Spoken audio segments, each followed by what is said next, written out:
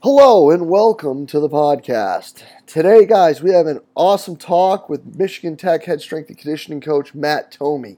Matt has been a huge contributor to everything we do here at Central Virginia Sport Performance. He's been really instrumental in what we put together in the seminar, everything that we put online here. Matt has his take and his input with it, and he's been somebody who's been doing really big things up there in the UP with his student athletes, and he's had a huge effect on how we handle our kids down here at the university. And today we're going to sit down and talk about exactly how we handle the training load with our student athletes, and we're going to start out talking about what this optimal dose thing actually is and what it means to us. And it's a term that's really grown and kind of become a hot, sexy term in the last few years. So we discuss what it means to us and how it impacts our training and how Dr. Yeses has had an effect on us when it comes to looking at that. And how simplifying the training actually allows us to have greater specificity and individualization and make more alterations to the program throughout. Now, I know when people look at things that we do and how things are very repetitive, and they look at that and like, well, can it increase variation and individualization, and how can it allow you to adapt more? Well, we get into that quite a bit. And we talk then about how handling newer athletes is something that we look at a little differently as well. Just looking at certain principles and how those can affect how you handle your newer kids into your program. Matt gets into a really good talk, an explanation about how the program he uses builds from GPP to SPP and how those changes occur. And, again, the common themes that we've had in a lot of these talks, guys, is looking at an N of 1 when dealing with these student athletes or whoever you may work with, and how more typically tends to end out being less. It's a really great talk. Matt is super smart. He's one of the top guys that I know, and he's one of the people that I go to whenever I have a question. So I really hope that you guys enjoy this talk as much as I did. Let's get right to it.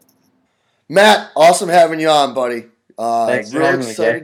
Really excited to talk a little bit here about some things that we've handled a little differently, I guess you could say, in the recent past up until now, and that would be how we handle the entire training load. So how about we get started with that, and then we can pigeon tail off of that as we get moving. Yeah, and like we've said, there are a lot of different ways we could go with this, but and I think that this concept of less is more is becoming a lot more mainstream. Which is a good thing. We're seeing better results with reducing the training load, and going back to Dr. Anatoly Bondarchuk, a lot of people know him for transfer of training, of course, but I don't think that, or I don't know if a lot of people recognize that he was one of the first people to talk about, or one of the pioneers to talk about how using lower loads in the 75 to 80% range, or 8 to 10 reps, could produce better long-term results, especially when we're looking at maximum strength, than if we're going over 90%. And we're really looking at that from a standpoint of team sports athletes. Powerlifter is going to be a different situation, of course, different training goal. But we've found that 8 to 10 rep range is really as high as we need to go. And, with Dr. Yeses and his 1x20 program, we've actually started out well below that. Obviously set at 20, very low dose, low intensity, low volume. It might be 60%, probably even less than that when we're talking about first starting, right? So, it kind of goes back. There was a quote that I said at Cal's seminar a couple years ago in Minnesota, and I know you had quoted me on it. Really should be attributed to Joseph Johnson, obviously, right? Yeah, I heard it for that too, by the way. What's that? He gave it to me for that. Yeah. So he's the one with the quotes, but yeah, it really is. How do you know you're not doing too much until you've done too little? How do we know where that bottom threshold is? I guess you could say, unless if we're just starting out. overshooting it. So with the 1x20, we deliberately start out well below that, or because in reality it's going to be a guess anyway. How do we know exactly what the optimal dose is for that athlete when we're looking at them? Right. It's hard to tell. So we got to start somewhere. So let's start low and let's gradually progress. And I think that's the main idea behind, or I guess I could say one of the primary principles behind Doc's program, and one of the things that makes it so effective. Yeah, no doubt about it. And the simplicity and the ease to add and take away from it, is always going to be something that's so important, because doing things the same all the time, sort of, will really open the doors for you to be able to start to see where they either mentally fall off or physically fall off, or if they can handle the whole workout fine, but they just come back the next day and are garbage. Yeah, the simplicity of the program allows for very easy autoregulation. Yeah. As well. Yeah, that's a great way to say it. Yeah. And it also is easily adaptable to how we monitor as well. So it's right. No matter what you're doing, it's easy to have a plan of action with it. Whether to go up, go down, or take things out, or whatever it may be. However you determine with that situation and that person the best way to do it. Yeah. But looking at it, one of the things that people ask about all the time when it comes to the program is how the results could almost be because of a taper effect or a realization effect, or the fact that you're doing so much less, that they're just resting and now they're better. Let's go with that a bit. Yeah, that obviously, if you have an athlete who has been doing quite a bit more, which is pretty much every athlete that you see coming in, or they might have been doing nothing. I mean, I guess in some cases coming in as incoming freshmen, but either way, if you decrease the load, we're going to see pretty much an immediate result, and that's just a delayed training effect, right? That's just a deload, taper, whatever you want to call it. But again, we're talking about long-term effectiveness. So we've seen progression over time. I mean, it continues for years and years. So it's not just that it's always a low load. We're progressing as we go, little by little, and we add intensity, we decrease the amount of reps, we increase the number of sets as needed. So it's more of a way to find what the optimal load is than just a low load all the time. It's relative to the athlete. So starts out very low, then gradually progresses up till maybe we hit that threshold that's going to allow that athlete to adapt to a higher level, and then we just increase in small increments. I think the other thing to point out here is if we start out with a lot more, well above that threshold, we could say, then the delayed training effect is going to be a lot longer. So, we're going to hit them with a higher intensity or higher dose, and they're going to need essentially more recovery, or they might need a deload week or at some point in there in order to see super compensation. Whereas with this, we start very low, and those very small increments of progression allow that athlete to adapt to each stage as they go, and we see very consistent and long-term improvement in that way. It's very effective, very efficient. Yeah, I think part of me would argue that they are right. That there is that initial spike, or when we see these people improving early on, it is from the decreased in volume. Yeah, for sure. But, for sure, immediately, right? Right, but even Yeah. more so, like through the whole first year, you could say that, and I would say it's because we've found a more efficient stimulus. Yeah. That they're able to recover from and step up, recover from and step up, recover from and step up.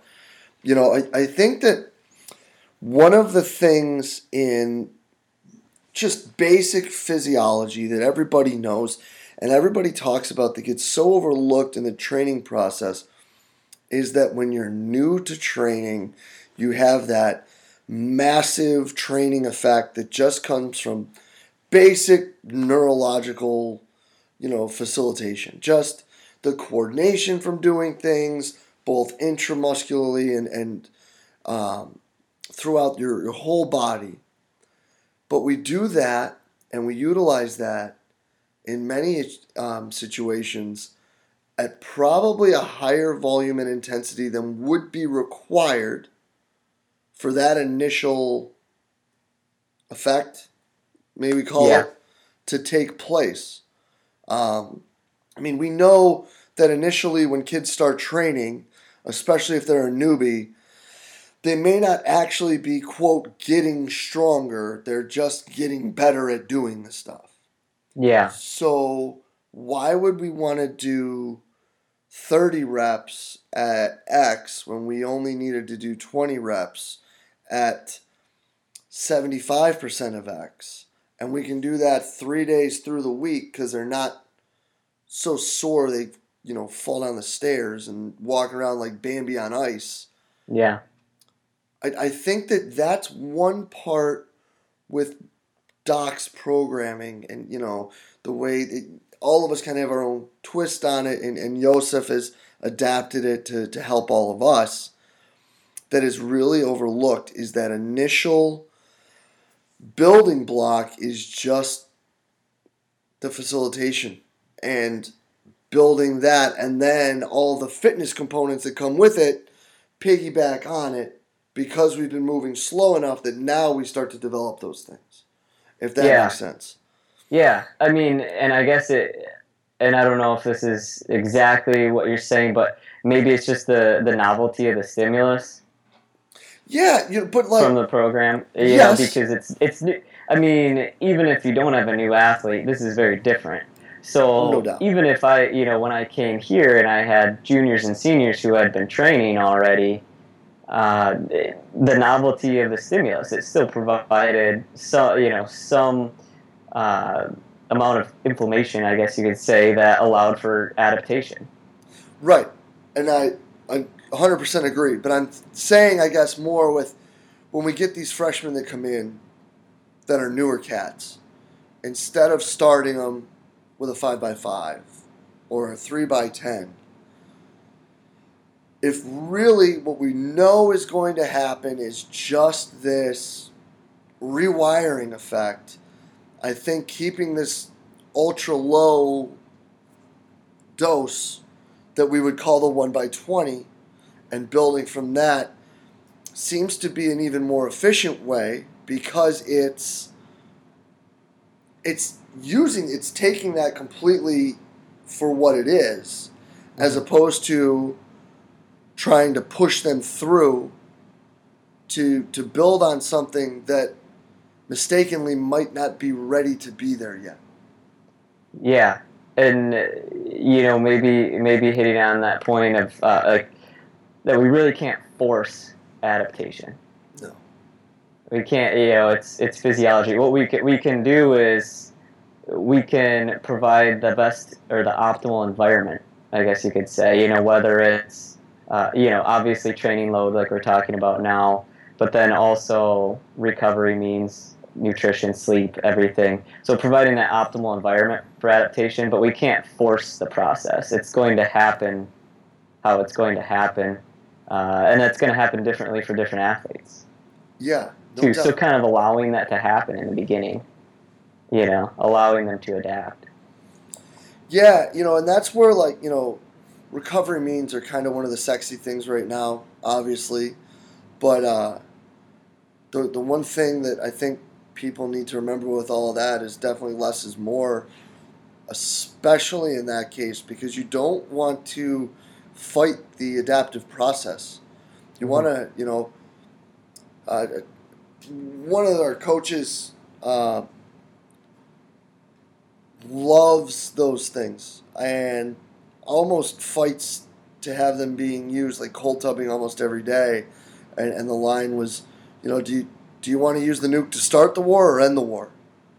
Yeah. You're only going to get so much out of that. So it's keeping in mind that the two most important, well, three, are probably your nutrition, your sleep, and your stress management. And Right. everything else falls in behind that.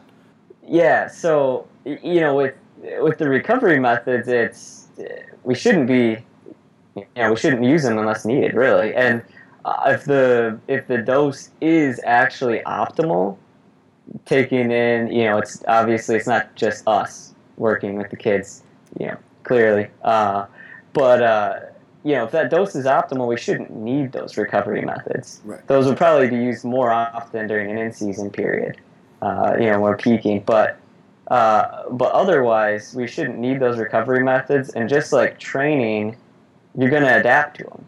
So yeah, if you're cold tubbing every day, the same temperature water for the same duration, you're going to adapt to that recovery method. It's no longer going to be a stimulus. Right. It's not going to work anymore. No, it's just going to make you think it does. Overusing them, it's just as bad as squatting the same amount of weight for the same number of reps for the entire off season. Right. Not going to get anywhere. Right. So then,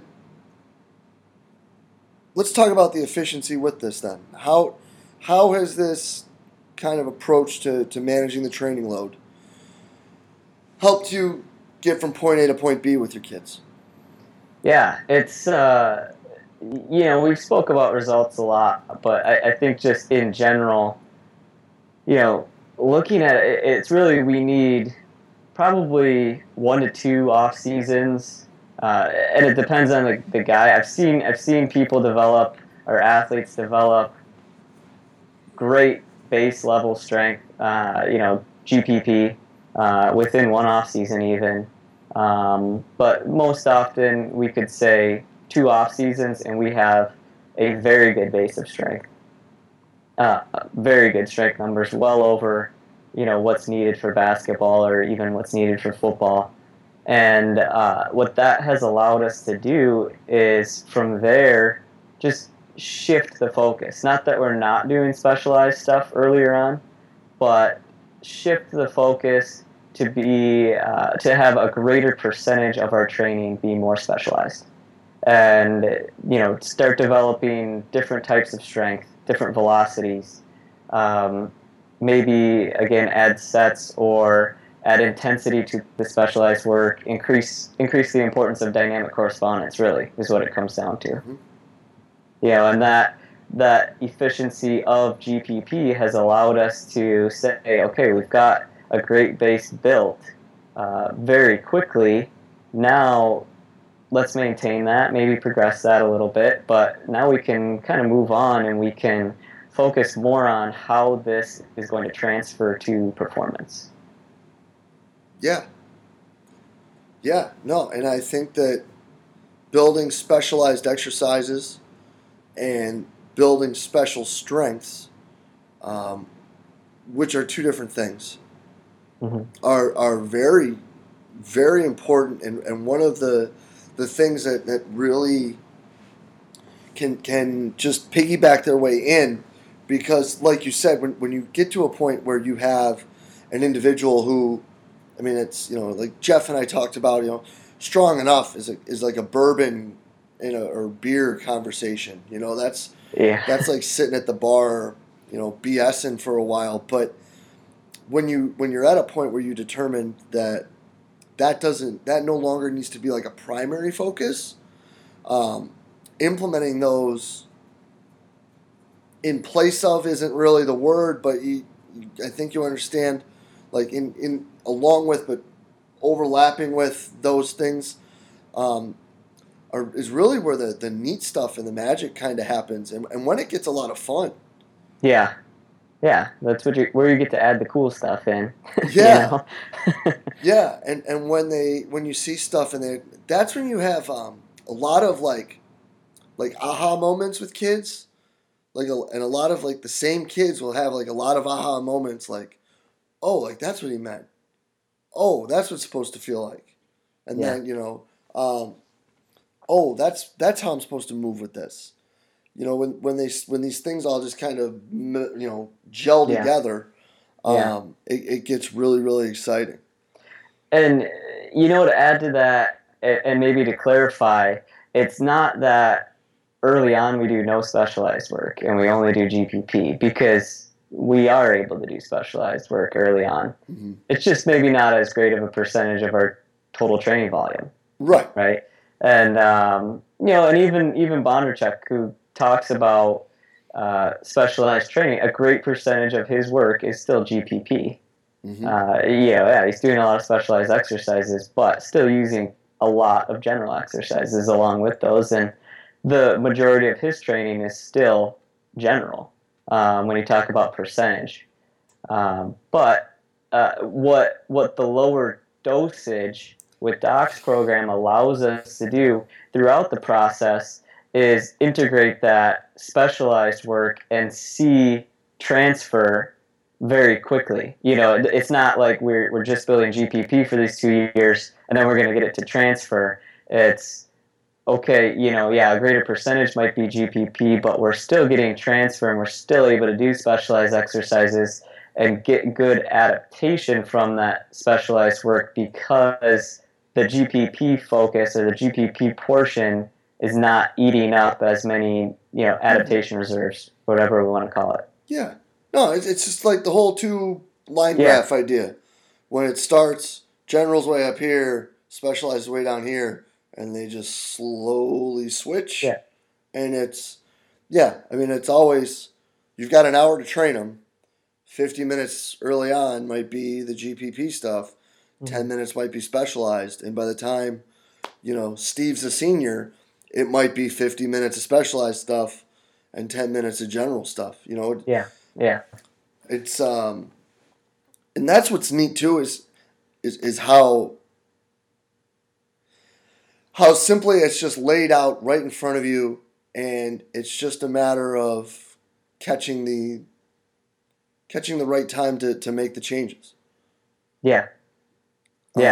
Being able to recognize that. Yeah. Definitely. And even if you miss it, it's not a bad thing. No, I mean, it's not going to be exact. It's not going to, and especially in a team setting, it's, you just got to look at the average, I guess. Yeah, but you can recognize when that's probably enough for that position or that particular guy, and we could probably, progress him on or her on or whatever to something else now. Yeah. So. Yeah. Let's talk about that then. So let's talk about deciding when to progress, because it is easy to be efficient. So let's talk about that. Let's talk about going, I just mentioned Steve, who went from 50 minutes and 10 minutes to 50 minutes and 10 minutes. Yeah. So how are we going to get Steve there?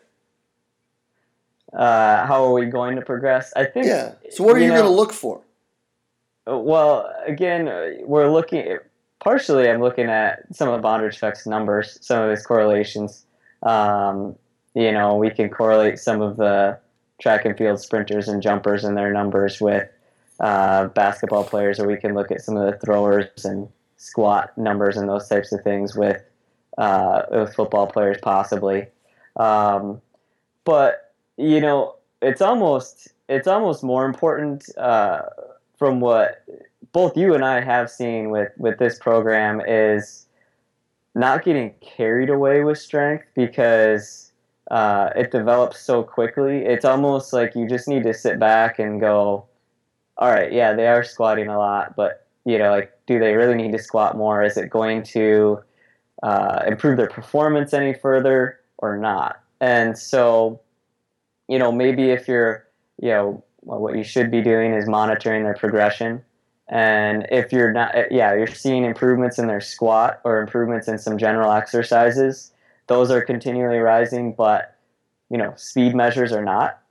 Then I think that's a clear indicator that we need to move on and we need a different stimulus. So whether it's because the number is going to be different for everybody, right? Right. The number is going to be different for every position in every sport. What they actually need to hit, and probably every body type too. It might be a little different. So it's more of a matter of just making sure you stay on top of monitoring, watching how their performance changes and things that are more relevant to their sport, and saying, is getting their squat from 650 to 700 really going to make a big difference? Probably not, but maybe getting their squat from 135 to 205 would make a huge difference. Yeah. So it's just a matter of recognizing, do we need more strength at this point, or is this really getting us anywhere from a performance standpoint or not? Yeah. And that piggybacks in great with what Kevin and I just talked about, and that is understanding that, and now this is different because our situations are so different where it's just you and it's just me, only it's just me with one team, and it's just you with one whole athletic department. Yeah. So looking at this, it might be a little more difficult, but looking at really the N of one and what that person, like position is extremely important, and body type and size is very important. But looking at, is that person where they were before, are they better than where they were, later or not? And what is going to be the needed change? Are the things that are improving that individual person, or are we improving the wrong things? And looking at it through simple measures of like a 10 or a vertical, or, Moyer used the long jump. Keir uses a long jump because they're simple and they're quick. Like a long jump. Like if you guys didn't have that indoor facility, a long jump up in the UP is probably the best you could do. Because otherwise you're jumping out of the second story, Yeah. But yeah. it would be something that you can correlate and find. As long as that's moving north, then you're okay. Then you're on the right path. And it's not so much that just because my squat went from 405 to 410 doesn't mean I went better. If my 10 dropped a half a tenth, a couple hundredths, whatever it may be, we know we're moving in the right direction. And I think that people look at a lot of these supportive exercises, like a squat or a bench, as being overly important in what their role is in the grand scheme of things, which is to make them better at an actual sporting exercise, not make them a better power lifter. And that's not to sit here and say that either of us don't like lifting heavy stuff and we don't like our guys to lift heavy stuff. It's just that I like to watch them get better at what gets better at sport. It's a matter of not training the exercise, right? Or it's not training the general exercise. We're training to improve the competition exercise. Oh, no doubt. But people sometimes are a little bit too married to the training exercise. Right. And I'm not going to say if that's good, bad, or indifferent. I'm just going to say that at the end of the day, we need to make sure that they're getting better at their sport as well. And that's where I think this allows us to make those quick, easy changes, because that cut from 20 to 14 is huge. Yeah. That cut from 14 to 8 is massive, because you're not just going from 14 to 8. It's not just 6, so it's almost a 50% drop. Mm-hmm. You're going from 28 to 16. Yeah. And it's when you look at it. Oh, I'm sorry, not 28. You're going from 42 to 16 because Yeah. you're cutting down the days. So it's an even bigger decrease, which allows for more energy to be expended at those higher transfer type activities. Right. But again, that just comes back to how efficient and simple the whole thing is. Yeah. Yeah. It's very easy to, like you said before, take away or add or put in whatever you need whenever you need to, and change the dose as needed, auto-regulate as needed, and increase specificity as needed. Mm-hmm. And a lot of that is, it's hard to explain because it becomes more intuitive. You learn how to recognize that. You just learn how to watch for it. And the philosophical aspect of it can be brought in, even if people are sitting here listening and they're just going, "Oh, it's DeMeo talking about 1x20 again." The philosophical part of it can go with anything. Like Keir said it best. If you can get something done in 2 sets, and you're doing 4 sets, you might be making a mistake. If you take away, and you see that they get better, maybe if you take away a little more, they'll continue to get better. And it's still just following a general linear progression. Yeah. Of increasing intensity, decreasing volume. It's the same ideas that most people would do. We just have a little less of everything, except for probably exercise selection. Right. And so it's not something to just throw the baby out with the bathwater. It would be something where you can start just simply looking at where we're starting, where we're trying to go, what we deem as important, and then looking at how these things are progressing, and then, give yourself a little haircut every now and then. Yeah.